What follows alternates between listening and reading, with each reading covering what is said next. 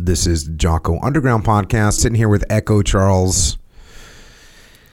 Kind of going off the last Underground podcast that we did, and I was talking about, basically things are bothering people. You can let things get under your skin.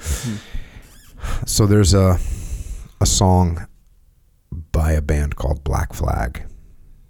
The song is called Rise Above, and the lyrics, I got the lyrics. I wrote down some of the lyrics here. Jealous cowards try to control. Rise above. We're going to rise above.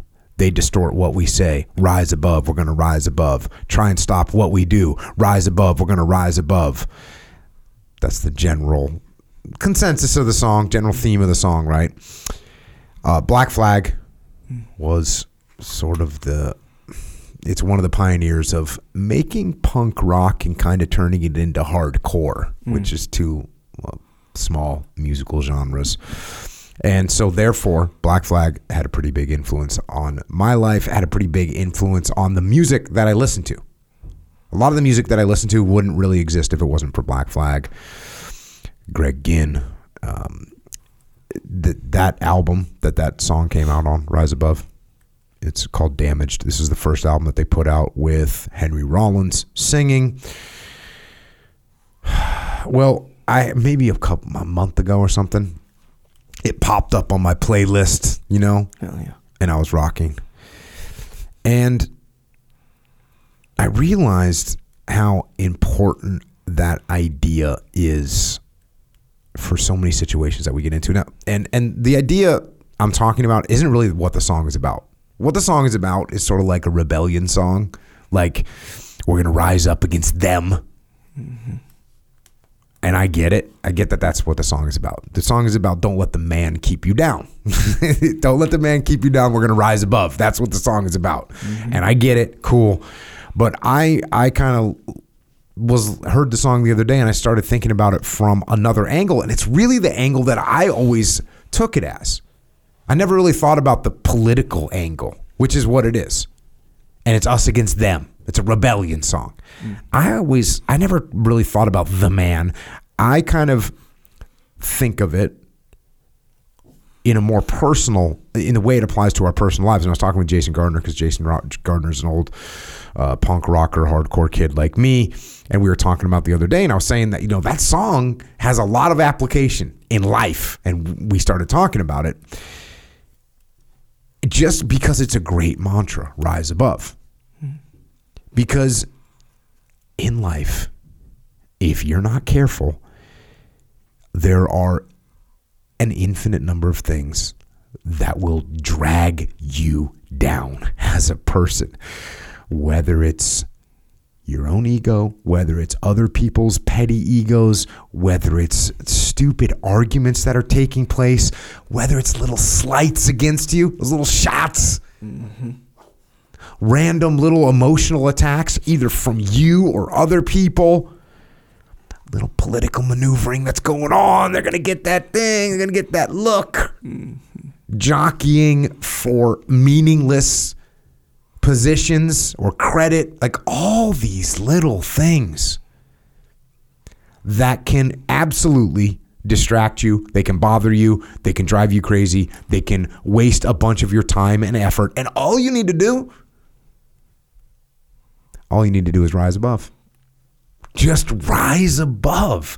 And that's what I realized as I was listening to this. This has probably been a mantra that I've had in my head since I was a teenager. Just this idea. And look, and I would say that the older I got, the more I was actually able to rise above. But I do it a lot. I try and do it a lot. And it will certainly make your life easier and better if you don't get caught up in little things that you can't control and that don't actually matter anyways. Rise above. Easier said than done. I know. I get it. Yeah.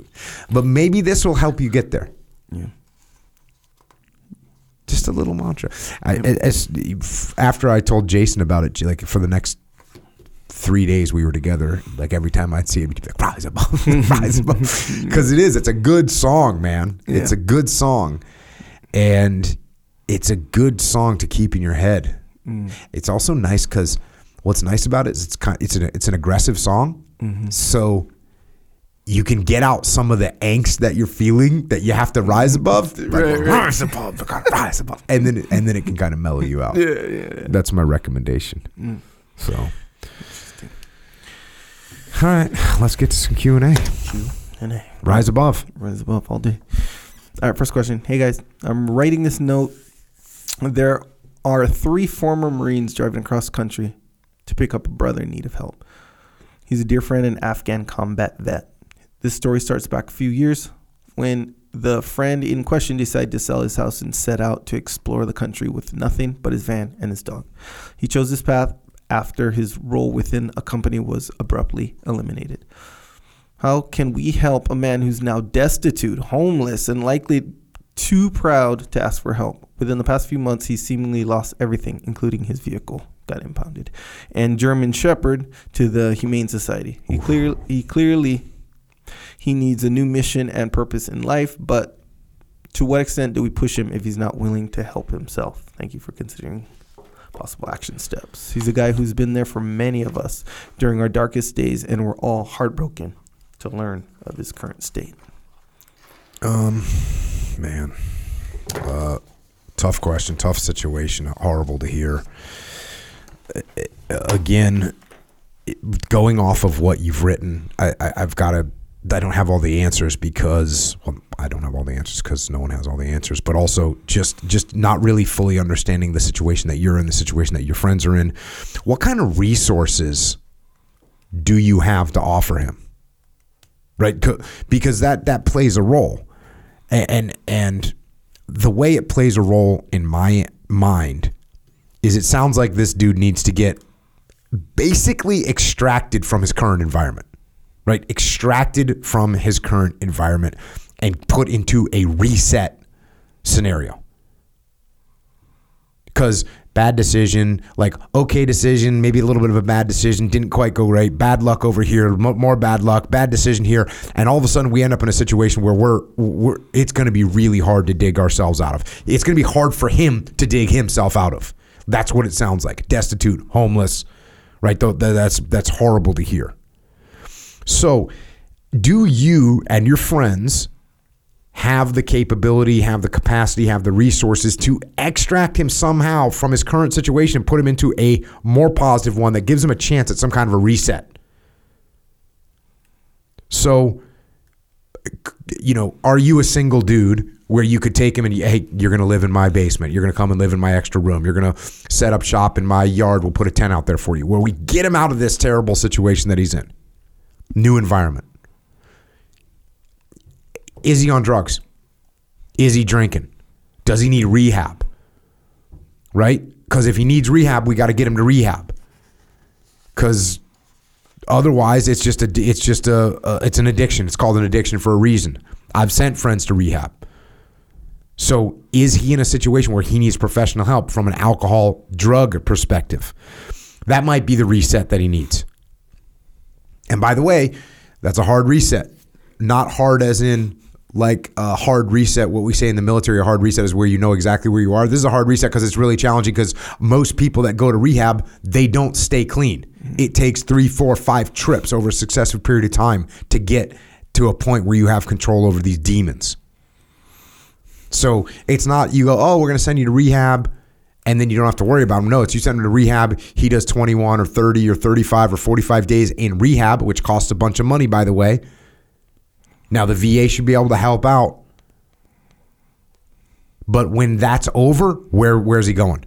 And do you or your friends have the capacity? If you got a family, can he come and stay in the yard?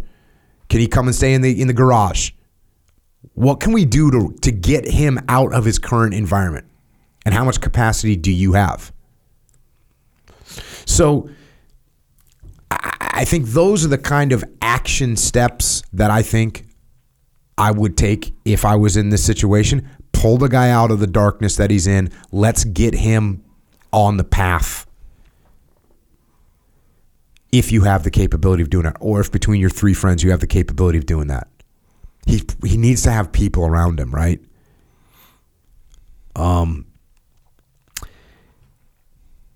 here's one of the things that's going to be challenging here. Just like I always say, hammering him or punching him in the face with the truth is not going to be the best way to get him to get on board. You know, when you say, hey, bro, you're freaking drunk, you're an alcoholic, you're not doing anything, and you start just jumping on him, that's not the best way to give him information. That's not the best way to deliver the truth to him. The way you want him to discover the truth is you want him to discover the truth. You want to talk to him. You want to ask him earnest questions about what's going on and have him realize, holy shit, I'm drinking every day. I feel like I can't live without it. I don't feel like I'm in control. I feel like I'm letting my brothers down.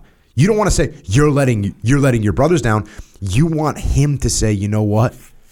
I feel like I'm letting you guys down. I feel like I'm letting down the friends that we lost. So when you ask him earnest questions about what's going on, that's where the truth becomes revealed to him by him. And that's going to help him more than you just punching him in the face with the truth. You're ruining everything. You're wasting your life. Look, that doesn't help. That's not going to be received the same way.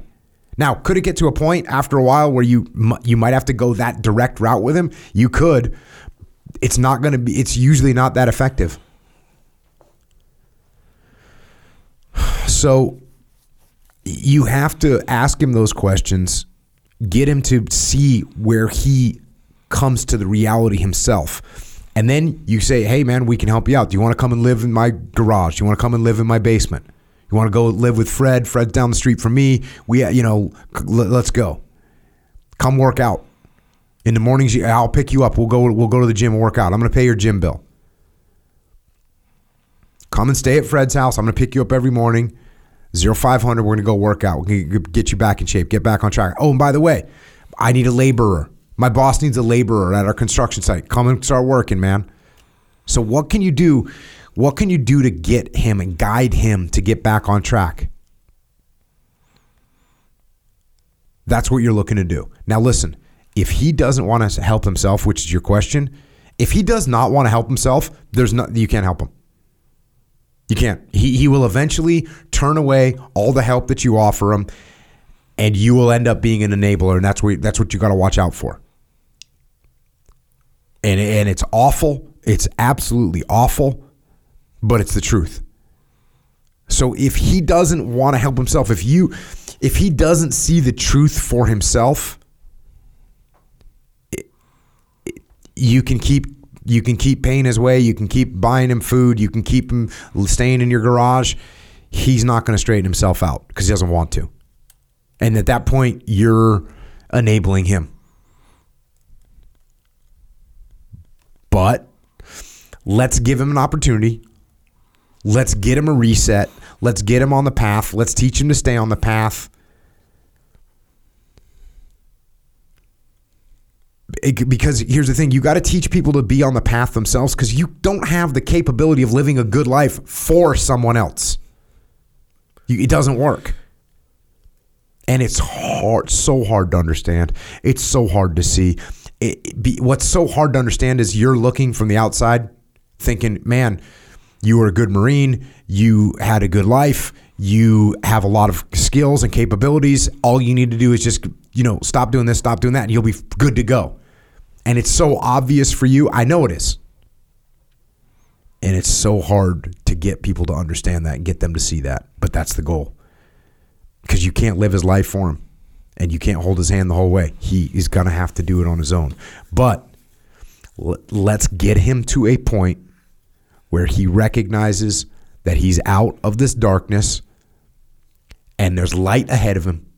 And the only person that's going to put him back in the dark is him.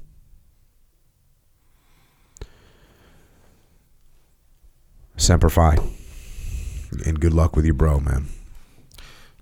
Yeah, you said it appropriately where that, man, if someone doesn't want help, it's pretty much the closest thing to useless is there is. Yeah. Because, it's hard. You're basically asking someone to do something hard and they don't even want to do it. Yeah. It's man, what do you... Yeah, imagine trying to get someone to work out that doesn't Get someone to train jiu-jitsu and like get beat up on the mat and choked, and they don't want to do it. Yeah. It's just a freaking not going to work. Yeah. That's funny you say the working out. There's a saying, you can lead a man to weights, but you can't make him lift. Yeah, that's true. I made that one a long time ago. But yeah, man. Next question. Jocko Echo. My recent relationship of 3 years just ended. It ended amicably, although I do feel as though my insecurities led to the end. Because of us breaking up, I have to move back in with my parents as we have to sell our house. We bought the house a year ago, scraping together all our savings for the down payment. On top of this, my car has started breaking down this last week, meaning whatever money I make on the house will have to go to a new car. This means I will have to live with my parents until I save enough money to get a place of my own again. In short, my life is about to reboot completely. I'm suddenly losing my girlfriend, my dog, my cat, my house, my other family, and having to move back in with my parents at almost 30 years old. I want to treat this current situation as a time of growth and self-reflection. I was wondering if you have any advice on how to better myself in this time. And do you have any tips on how to process all of this enormous change in my life? Well, we just got done talking about a reset, and you got a reset. You got a reset. And I'll tell you what, here's some good news on your reset. You got a clean break, right? From this person that you were involved with. From what, was your girlfriend? Yeah. You got a clean break. No alimony, no child support, no court drama, none of this other stuff. You got a clean break. I've known probably 40 or 50 people in my life, male and female, that would give anything in the world for a clean break from the relationship that they got bogged down in and cost them money and time and effort, and it's a disaster. So here you are, not even 30 years old, you got a clean break, man. You got out scot-free. You made money on your house. That's a score. That's a complete score. There's a lot of people, when this stuff happens at the wrong time, all of a sudden you're going into bankruptcy, or not bankruptcy necessarily, but you're definitely going into foreclosure. Mm-hmm. If your house was upside down on the finances, so you're going to make money on the house. That's a total bonus. Mm-hmm. That means you got money for your car. Cool. So that's awesome.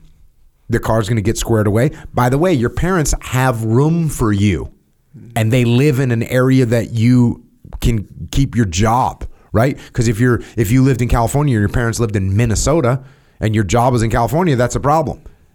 But apparently your parents not only live near your work, they also have room for you to move in, which is awesome, because now you can save a bunch of money, which is what you said you're going to do. So mindset wise, I'm kind of fired up. I'm kind of happy for you. I'm not happy for you that you lost your dog. By the way, you can get a new dog and you can train it properly, because there's nothing, when you have a good, like, I'm sure your dog was cute. I'm sure your dog was fluffy. But if you get a new dog and you start training that thing, and you have now you move from a dog to a well-trained dog, that's a different scenario. So that's a positive. We can move that in the right direction. Cat, we don't need another cat, most likely. Right? You got rid of that evil little bastard without even having to worry about it. So the cat's gone. What else? House, like I said, you made money. The other family, okay. That's a bummer. You had some relationships in the other family. You had the relationship with the other person. That's a bummer. Sorry about that. Guess what? They're all still alive. You know, they didn't get killed in a freaking car accident. They're going to carry on with their lives. They're going to figure things out. Cool. You have no reason to be sad. We can carry on. So many worse things could have happened than this. And look, I get it, man. It's you. It's your life. It's harsh. Am I putting a positive spin on this? Hell yes, I am putting a positive spin on this. I'm putting a positive spin on this purposely. Why? Because I know it's rough, and I know when it's your life, it's everything in your life, and she was everything, or he was everything, whatever the case may be, and it seems like it's terrible. Guess what? It's not that bad, to be honest with you. So you want to know if I have any tips on how to better yourself this time around? Well, yes, I do. You already know what I'm going to say. I do believe. Right? 'Cause you didn't really give us much indication into your life other than you said you had some insecurities. So first of all, let's look at what those are. There's only a certain number of things that can be. But here's some things that will knock out a whole bunch of insecurities. How about you get on the path? There's not many insecurities on the path. And let me rephrase that. There's insecurities on the path, but they're recognized, they're getting handled. Mm-hmm. What does that mean? You wake up early in the morning. What does this have to do with anything? Oh, look, try it for 3 weeks. Try waking up early in the morning, working out. Try eating clean foods. Try those 3 things and tell me how you feel about your insecurities in 3 weeks. When you put on 3.5 pounds of muscle, you lost 6 pounds of fat, you're looking healthier, you lost the zits on your face. Like, these are the things that happen when you start eating clean and working out. Yep. So let's try that. Clean up your room. You're living at home. Even better. Cool. Help your mom clean up. Clean up the house. Clean your car. Square away your vehicle. Shave every day. Then you got whatever your job is. Work hard. Work hard at your job. Do a kick-ass job. If you kick ass at your job, the chances are you're going to get promoted. I work with companies all the time. You know what happens to people that kick ass at their job? They get promoted. People that put in extra work, people that care, people that try, they get promoted. You get promoted, you get more money. There's another insecurity, right? I don't feel like I have enough money. You had to scrape some money to get a down payment, so you don't feel like you're rich enough. Cool, work hard. Get promoted. Build up skills. What skills can you use? Are you a carpenter right now? Maybe you could start doing some electrical as well. Nothing wrong with that. Maybe you figure out some kind of side hustle. What can you do? Oh, you're a carpenter all day? Cool. Maybe you build some furniture at night. What kind of side hustle? Maybe get that going. Get these things going. Get on the path is basically what I'm saying. And let me tell you what, you're in a good spot. Young, healthy. You got no baggage. You know, this relationship with this I'm assuming it's a female. This relationship with this other person lasts for 1 more year. If it would have lasted 1 more year, now you're 30 years old. Now you've got a child payment for the rest of your life or for the next 18 years. You got by the way, you can't move anywhere now because there's rules around that. So you got off of this, man, in a good spot. No baggage. I look at this as a totally positive reset. Totally positive reset. Now listen, this is the thing. You're not going to go to bed tonight, wake up tomorrow, and then, Jocko said I was going to feel better, but I don't. No, it's a campaign, bro. It's going to take time.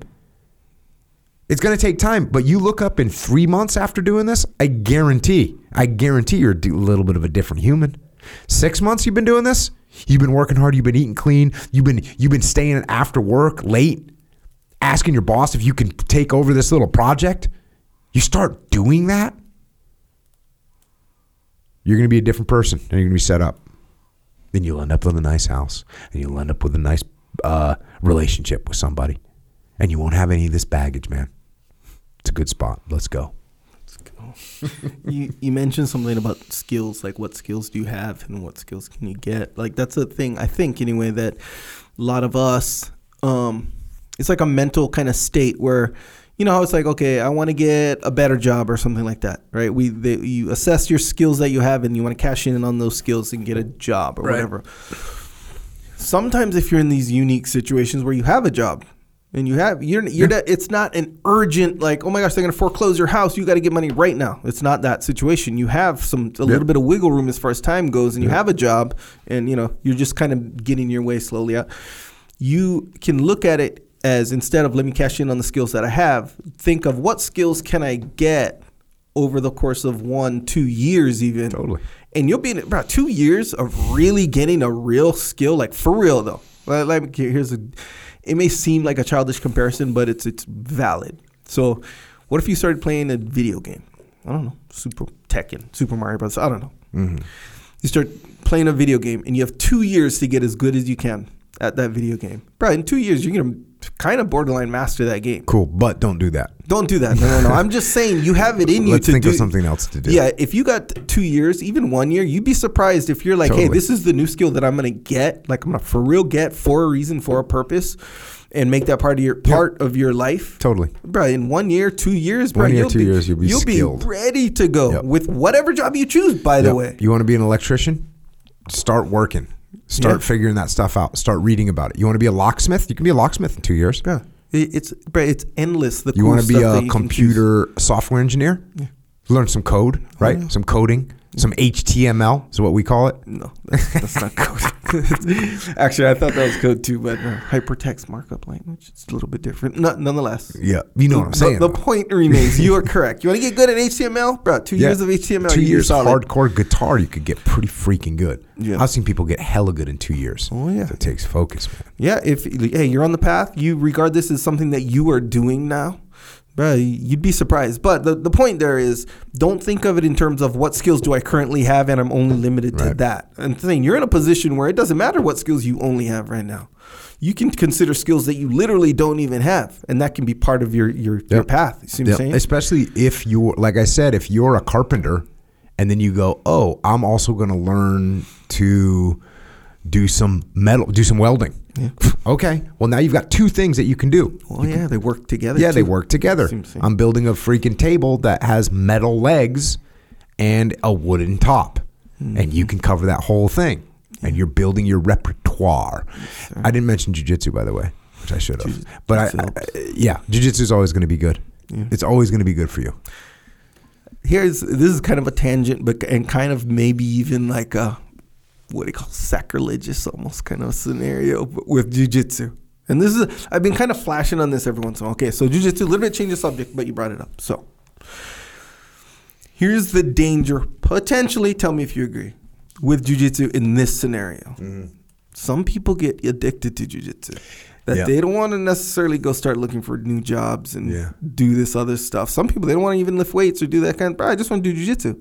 It's like, and it was you I was talking to with, like, you get certain, like, activities that spawn, for lack of a better term, bums, like surf, beach bums, surfing, ski bums, jiu-jitsu bums, where they don't want to, so they just want to do jiu-jitsu. They'll sleep in the closet at the gym or something like this because that's all I want to do. But what do you think about that? Because let's face it, I'm not saying this is what's going to happen to him, but it could. Yeah. You don't have no kids. Bro, that's real. It's real. Here's the thing. If somebody's a jiu-jitsu bum, aren't they kind of stoked? They're kind of happy. Yeah, that is a good point. So I don't have an issue with it. You know? I look at my friends. You and I both have friends that are jiu-jitsu bums, and like they're stoked. And I know many of them. Yeah, many of them. Yeah, good on them. Yeah. I don't think it's a problem. If you're fulfilled and have a smile on your face, positive person, you know, I guess so. I guess you are correct. Just choking people. It's all good. Yeah. The only reason I would think that this might, then again, no, you're right though, right? At the end of the day, you're happy. Yeah. There's no such thing. Like, but I mean, I was thinking he's talking about how he lost his dog, his house, his this, his that. And if you just do jiu-jitsu only, if you become a jiu-jitsu bum, you're not getting any of that stuff back. No. See what I'm saying? No. But you'll be getting like tournaments, be choking people, be trying new moves, inventing moves. Yeah, there is that. There'll be fulfillment in other ways. And he's almost 30, so there's room for being a competitive, making money doing that, potentially. School owner, right? Open your own jiu-jitsu academy. Yeah. All right, there you go. Jocko's advice. Don't worry about that jiu-jitsu. Don't worry about that. All right, next question. I just started my first sales job last October after getting out of the Navy. Fortunately, I was part of the highest producing office in the company. Accountability was the backbone of our operation, and hard work was the culture. In January, we had some senior teammates split off, unannounced, to go start a new market. With them went the culture. My boss noticed my dedication, my application of extreme ownership, thanks by the way, and I was promoted to manager over the sales force. Along with the new promotion, there was a new crew of young, talented, inexperienced teammates. Most have never been a part of a team or worked as a unit and have a hard time seeing the big picture. Although we have had individual sit-down meetings about teamwork, and I promoted some young guys into leadership positions, we still display extreme selfishness at times. We are in a desperate need of culture as the old culture isn't catching on. So my question is, where does the team culture come from and how is it developed? Thanks in advance. Bumblebee Tuna. Yeah. You know what that's from? Yes. What? That's Ace Ventura Pet Detective 2. You know, I believe. I think it was part 1 because that's When Nature Calls, right? Part 2 is When Nature Calls. Oh yeah. Part 1 was just Ace Ventura Pet Detective. Oh dang! Yeah, you might. Bumblebee Tuna. This is when they're in Africa, right? And these guys are speaking Swahili or whatever. You're right. And he's saying it back to him. You are correct, bro. My friend Tony Tuioti, that was his name. Tony Tuioti is from California too. Samoan guy, big Samoan guy. I forget what position he played, but anyway, Samoan. Yep. And don't make me tighten you up, bro. Me and Tulsi are gonna go hard in the paint on you. No, we went over that. If you're not Samoan and you say Samoan, it can kind of ring a little bit of like, okay. You know what I'm talking about? So, it can. I'm not saying it does all the time, but it can. So you're okay if you're not Samoan and you say Samoan, we cool. I think. But didn't Tulsi tighten me up? I think we explained it to you thoroughly.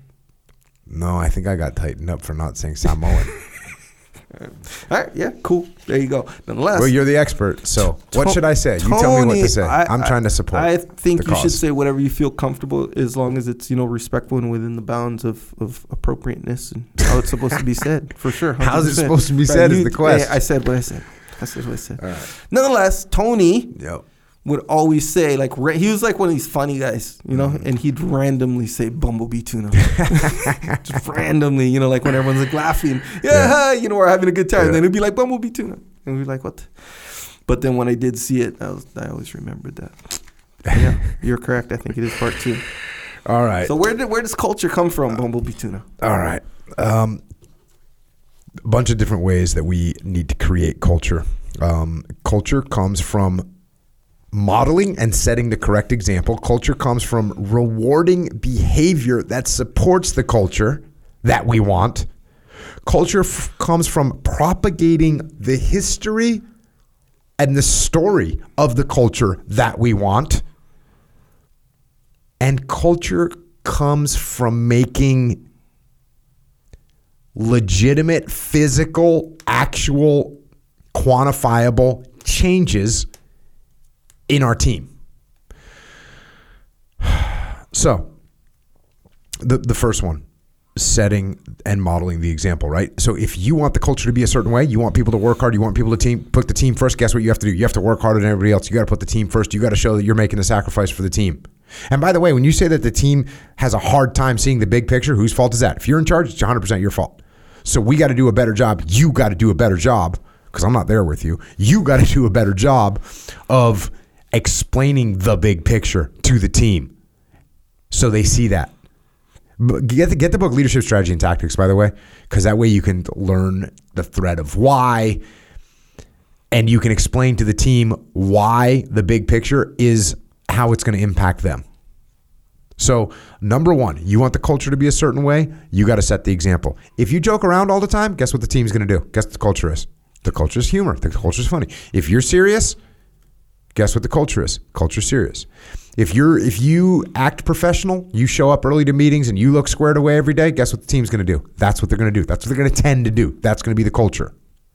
So first off, set and model the example. Now listen, don't go so far to the extreme that you're not part of the group. Yeah. Right? You might need to slowly change the culture. So if they're late all the time and you decide you're going to show up early, and then when they're late, you yell and fly off the handle and they can't relate to you, you're not going to change the culture. So also in leadership strategy and tactics is conform to influence. So you're going to have to make some level of conformity to get them to start moving in the right direction. So you set the example while you set the example close enough that they can see how it relates to them and that it's related to them and that they like it. And then over time, you can morph that. You can move it. You can keep moving those goalposts towards an even stronger level of professionalism. So we're setting the example. Number 2, reward the behavior. So when someone on the team does something that supports the culture, you let everybody know. You don't go over the top. You don't get all crazy. But you say, hey, Echo, great job. You were super professional at last meeting. That's what we're talking about. By the way, we got that contract. That's awesome what you did. You let everybody know how you did it, why that's important to us. And then propagate the history, propagate the story. Right? When somebody does something good, log it down, put it in words for everyone to see what happened. Maybe even some of these guys that left, you talk about who they were, what they did, why they were able to be successful. So that way there's, hey, that's the core, that's where we came from. The freaking Marine Corps does that. I mean, you say you were in the Navy does that. You know who John Paul Jones is, right? Why? They told you the story of John Paul Jones. That's what happens in the Navy. We name our ships after our heroes. So everybody knows that's the culture of honor, courage, and commitment. That's what we do in the Navy. That's what they do. The Army does it. The Marine Corps does it. The Marine Corps does it. Awesome. Usually when I talk about culture, I talk about that book that we covered on the podcast called The Squad Leader Comes First. The Squad Leader Makes a Difference. The Squad Leader Makes a Difference. And the reason that's such a cool, impactful document is because it's the Marine Corps propagating the story of the squad leader making a difference, which is the culture that they want in the Marine Corps. It's just a perfect example of it. The squad leader makes a difference. That's what they want. They want the squad leaders to step up and lead, so they tell a bunch of stories where the squad leader makes the difference. Not the colonel makes a difference, not the general makes a difference, the squad leader makes a difference. So when you're a squad leader, you're like, I'm going to make the difference. I'm going to lead. That's what they want. That's a perfect example. So how can you do that with your team? You might have to start creating the history right now, but you can log that down. You can have fun with that. How are you going to make that happen? Where it starts keeping a scorebook of what everyone did, how many deals they did, blah, blah, blah. So that works. And then the last thing is these kind of quantifiable changes to the culture, things that people can see. Here's a real obvious one. Colonel David Hackworth changed, when he was in the Korean War, changed Fox Company to Fighter Company. He changed the name. We're not Fox. In fact, he told the team, Fox Company was dead, I told them. That's what he says in the book. Fox Company was dead. He did the same thing when he was in charge of the 439th in Vietnam, which their nickname was the Hopeless. He changed it to the Hardcore.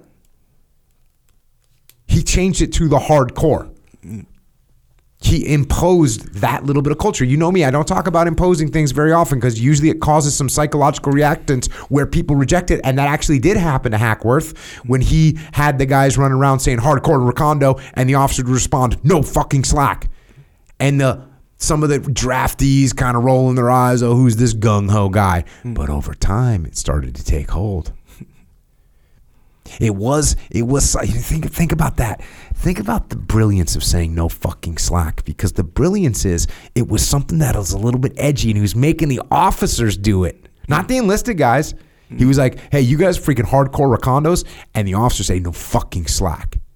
So it's like a rebellious thing in its own right. Because, what's a lifer Army guy? He ain't going to say no fucking slack. He's not saying that. Like if you're a professional West Point Army guy, hey, gentlemen, you'll salute me with a crisp salute when I walk by, and I'll say, good morning, sir, and you'll say airborne all the way, right? Cool. That's professional. He's like, no, we're a gang. No fucking slack. You see what he did there? Yeah. It's a little trick. Yeah, it's good. It's a little trick. Because if he would have said, from now on, when you see an officer, you say good top of the morning to you, sir. They're like, dude, that's not even close. Yeah. But let's face it, it's kind of cool to say no fucking slack. It's kind of cool to say hardcore Recondo. Yeah. So he's playing it. He's going close enough to the conformity that he gets those relationships and starts to get influence over them. Yeah. So I ripped off Hackworth and changed Task Unit Bravo to Task Unit Bruiser. There's no official paperwork on that, by the way, but like the official paperwork about my task unit is called Task Unit Bruiser. It's just the way it turned out. Add this individual as a member of Task Unit Bruiser. That's in official paperwork. It's not an official thing. It is now.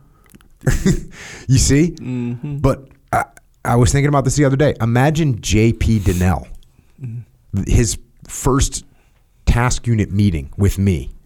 J.P. Donnell's like 21 years old. He's ready to attack the world. Yep.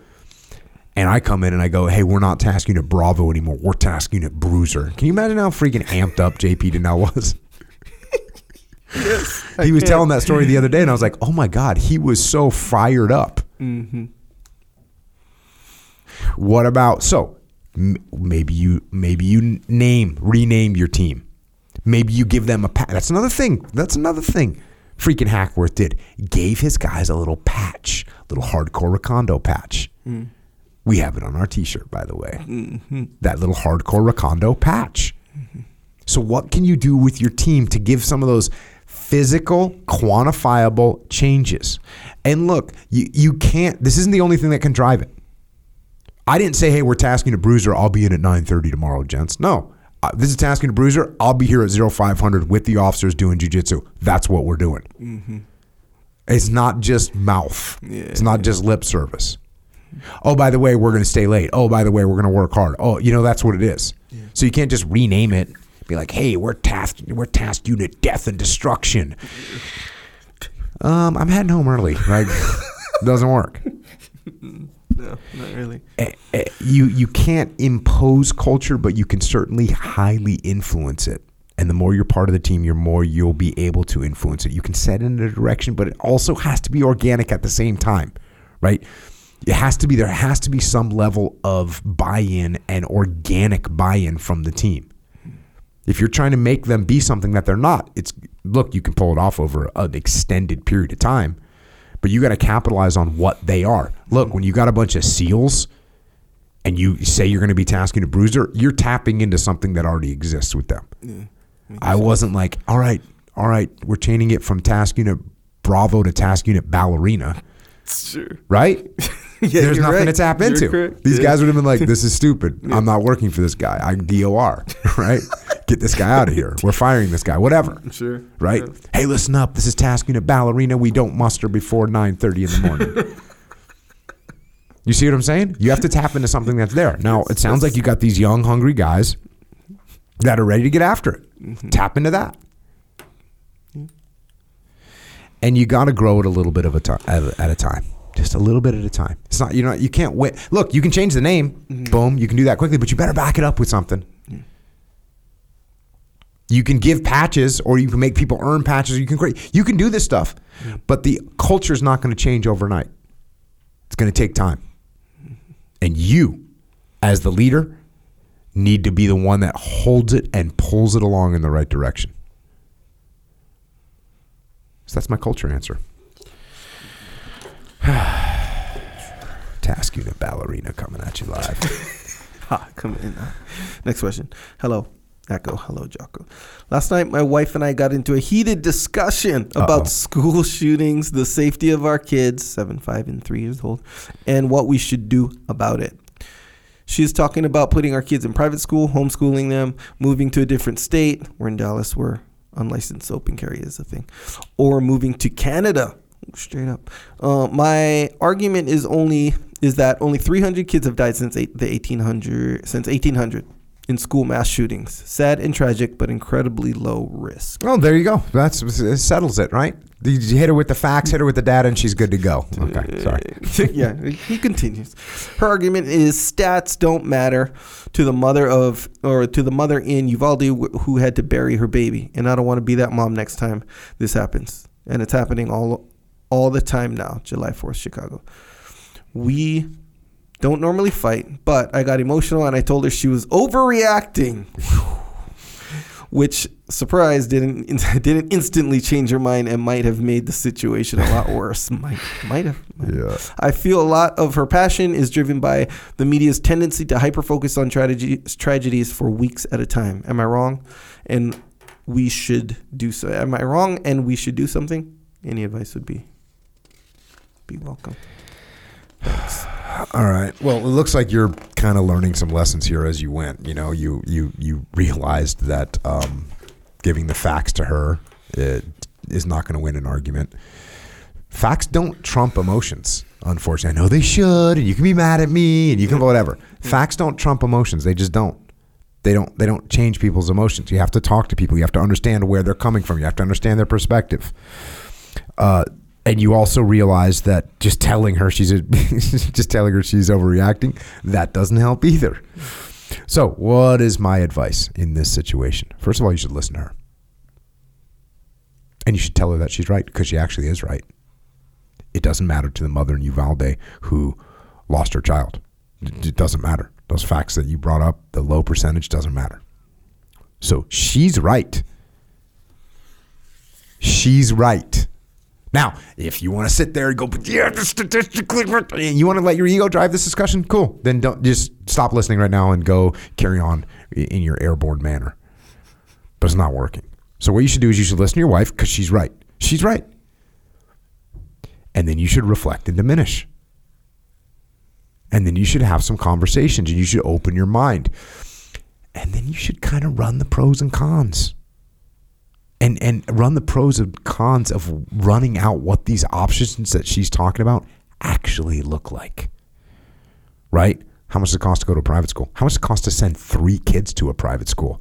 There's a lot of private schools that would wipe out any family's income, or at least put a massive dent on their future. So what is it going to cost? And by the way, where are the private schools? And how secure is a private school?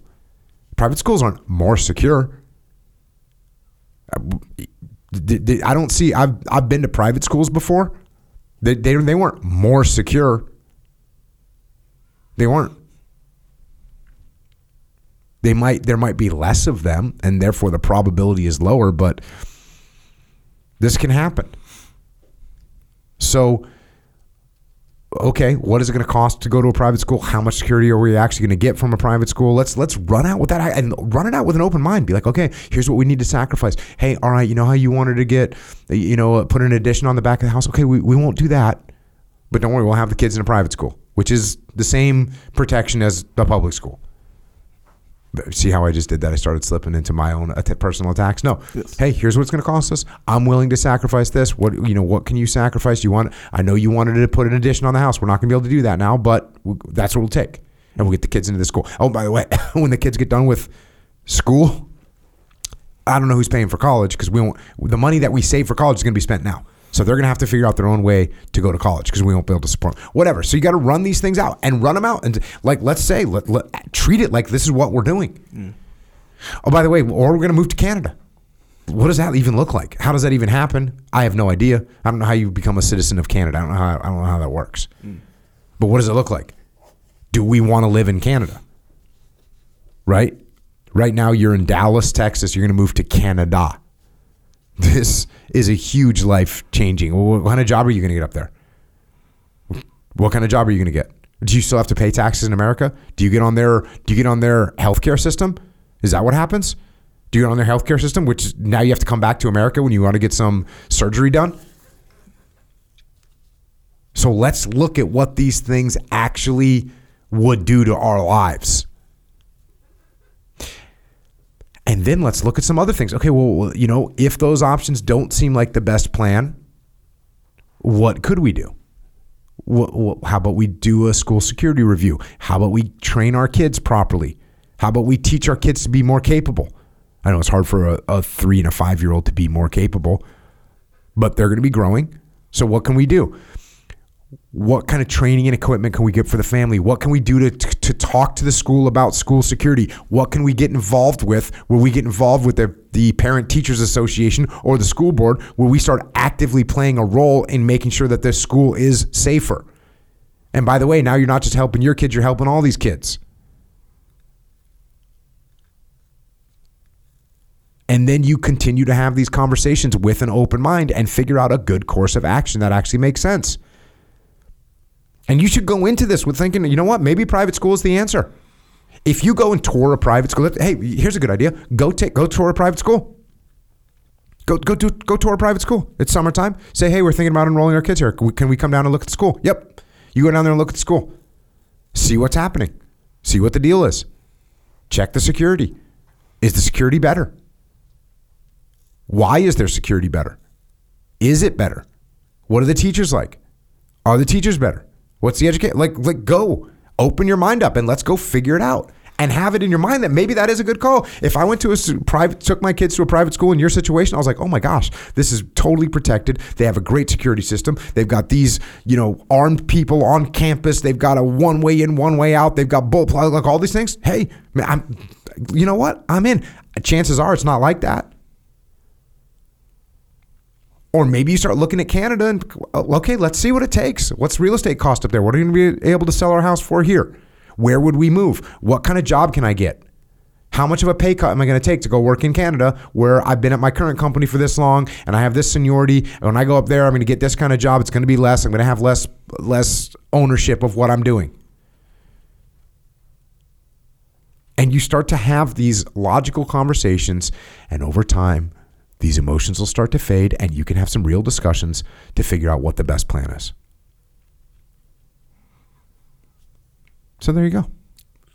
Listen. Seems like a good choice for the most part in most situations. It's such a good choice to say, oh, you know what? Hey, honey, let's look at those private schools. Let's go look at them. Let's see what's up. Yeah. Not to go, oh, I'm going to prove you wrong, but let's go see what's up. Yeah. Oh, you have a certain security system that prevent. Okay, let's go to talk to the public school. What do they have? Maybe they don't even know about that security technology. Mm-hmm. Do you want horrible things for your kids? No. Does your wife want horrible things for your kids? No. You both all want the best for your kids. So you're aligned.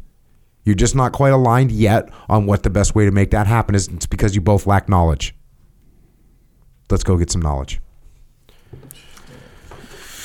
All right, last question. Ever since I was a kid, I always wanted to join the military. I've looked up to you as well as others in the military community. Now that I'm ready to look into which branch to join, so much has started to happen.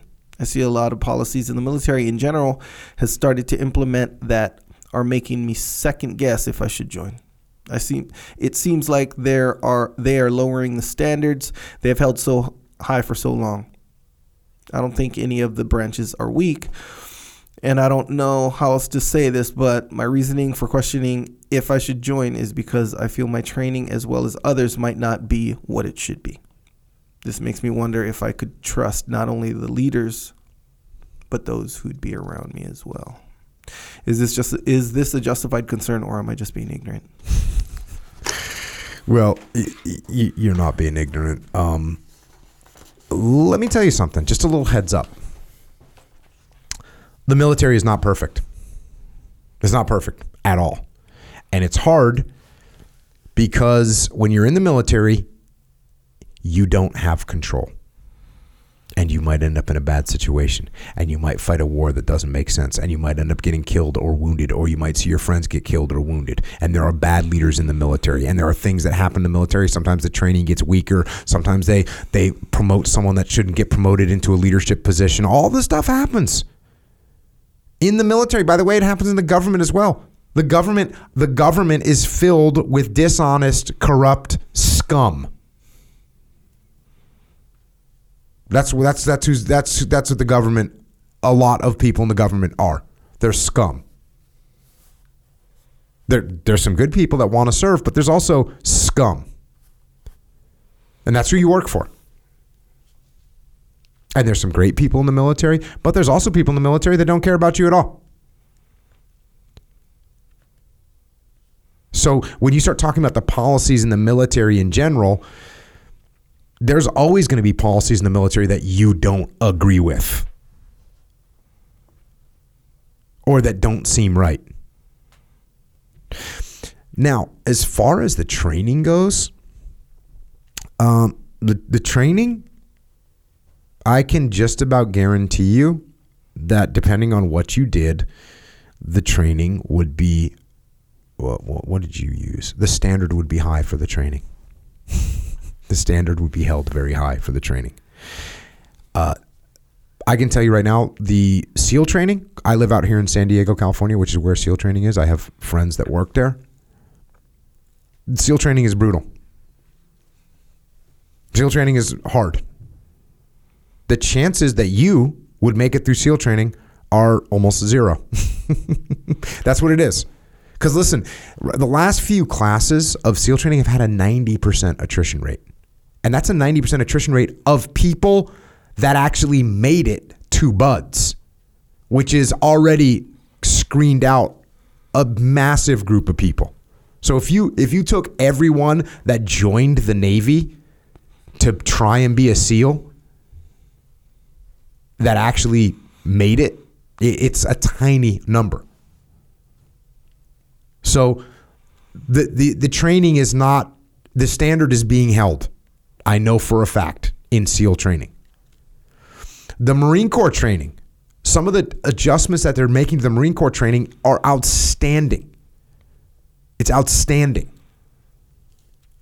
I read some articles about the way the Marine Corps is training their troops, and it's awesome. As a matter of fact, honestly, looks a lot more similar to the training that I used to put the advanced SEALs through, where you're getting real dynamic force-on-force training with embedded leadership training in there. I was very impressed with what I've seen that the Marine Corps is doing. And I'm not quite as in touch with the Army training, but it's all going to be the same. There's going to be there's no one sitting there saying, "Oh, well, you know what? We're just going to let the standards go. And we're not going to have people ready for combat." And if that does start to happen, guess what? If you don't join, then what are you going to be able to say about it? Nothing. So don't let the rumors about easy training get you down and think that it's not up to your standard. It's very shocking what people can handle. It's very shocking. Here I will say this. It is difficult to be an idealist and be in the military. It's difficult to think that the world is perfect and be in the military, because it's not. And when you're in the military, that imperfection is imposed on you in many ways. And if you're going to have a hard time dealing with that, then the military is not going to be a good fit for you. You have to get in the mindset of controlling what you can control and not getting caught up in things being perfect, because they're not going to be perfect. And if that bothers you, then the military is probably not a great fit for you. So I would just keep that in mind. If you look at it and you go, okay, I get it. Things aren't perfect in the military, but it's a big, giant organization that in a strategic way is out there trying to do positive things, and I want to be a part of that, and it's not going to be perfect, cool. If you're going to get frustrated because things aren't the way you want them, don't join. You'll hate it. I really enjoyed my time. I loved my time in the military. And I was very, very lucky. I was lucky I made it through SEAL training. I was lucky. I'll tell you this, everyone that makes it through SEAL training is lucky. How you like that? I don't think I've ever said that before. It just occurred to me. Mm-hmm. If you make it through SEAL training, you're lucky. Mm. And I'll tell you why. Because you slip on a rock in rock portage and your knee is gone. And that can happen to anybody. Any stud athlete, anyone that's totally hardcore, their knee is done and they can never make it through training again. So if you make it through SEAL training, you're lucky. Look, you might have more or less luck than someone else. But if you make it through, you're lucky. And there's probably no one that would deny that. Because every SEAL knows that you can, flip over the cargo net and jump off the cargo net a little bit early and blow out your knee, and that's that. Doesn't matter who you are. You can get some infection that eats away at your leg. There was a flesh-eating bacteria for a while. What? Are you going to get some horrible injury? So if you make it through SEAL training, you're lucky. That's one of the scariest things about SEAL training is just all the ways you cannot make it. And by the way, still the number one way of not making it is quitting. but no one thinks they're going to quit. Of course, right? You don't sign that 6-year contract, SEAL contract, thinking you're going to quit. But you do. 90% of you do. So that's some stuff to keep in mind. Let me review this question just to make sure. I feel like I kind of went tangent style. Ready to look in. See, sometimes when people actually start looking in the military, they get a little bit nervous too. So make sure you're not just kind of looking for excuses right now. Like, I really wanted to be in the military, but now that I see the policies in general, it looks like it's easy now. That's a little excuse factor that can happen. So make sure you're not just making an excuse for yourself. Or if you're making an excuse for yourself, once again, don't do it. Because you're looking for an excuse for a reason not to do it. And if you're looking for a reason not to do it, you probably shouldn't do it. But if you're asking a legitimate question, then don't worry about it. You'll be good to go. And that's what I got. I kind of had to rise above in the military, some stuff. Had to rise above. When you say, like, if you're an idealist, it's going to be hard for you. What does that mean? Like, if you go in thinking that the military is perfect, and you go in there and everything's going to be just... Yeah, like you won't find any flaws in the system, kind of a thing. Like, once I'm in the military, I'll have these perfect leaders. Like, well, no, you won't. Gotcha. And I'll get the perfect gear. No, you won't. And I'll get the perfect training. No, you won't. None of that. You're going to get zero of that. You can get zero perfect training. You can get zero perfect leadership. You're going to get zero perfect equipment. Zero. Yeah. And by the way, even if you get like one piece of awesome gear, you're only getting it one and it's going to break and they're not going to have a replacement for you. So like nothing is going to be perfect. Yeah. Nothing in life is going to be perfect, but certainly in the military, you're a little bit trapped, right? Yeah. Yeah, that's why you might almost get that impression, where like, well, mistakes won't get made in the military. It's this big, well-oiled machine. Yeah. Like, and you're right? Where if in life, we can kind of fall into those expectations sometimes when we kind of this is less of a thing now, but like the idea that, okay, I'm going to get good grades and then I'm going to go to college. And that's like the 100% successful path right there. Once I go to college, of course I'm going to get a good job because, like it's like, that's like an idealist way of looking at it. Yeah. And then of course now that's not a thing, but we do sometimes anyway, I know I do, regard certain like, whether it be bigger entities to have it all figured out. And all I got to do is get to be a part of that entity and I'm good to go, kind of a thing. One Bright doesn't work like that most of the time. Doesn't work like that really kind of anywhere. Yeah. So look out. Look out. All right. Well, everybody, thanks for joining us. Appreciate it. Appreciate all that support. Yes, sir. For joining us. You know how to support if you want to support us more. And you can join us on the interwebs. Just watch out, man. That algorithm's going to grab you by the throat. Oh, yeah. But even if that algorithm grabs you by the throat, and maybe we get kicked off that whole thing, we don't know what's going to happen. Yeah.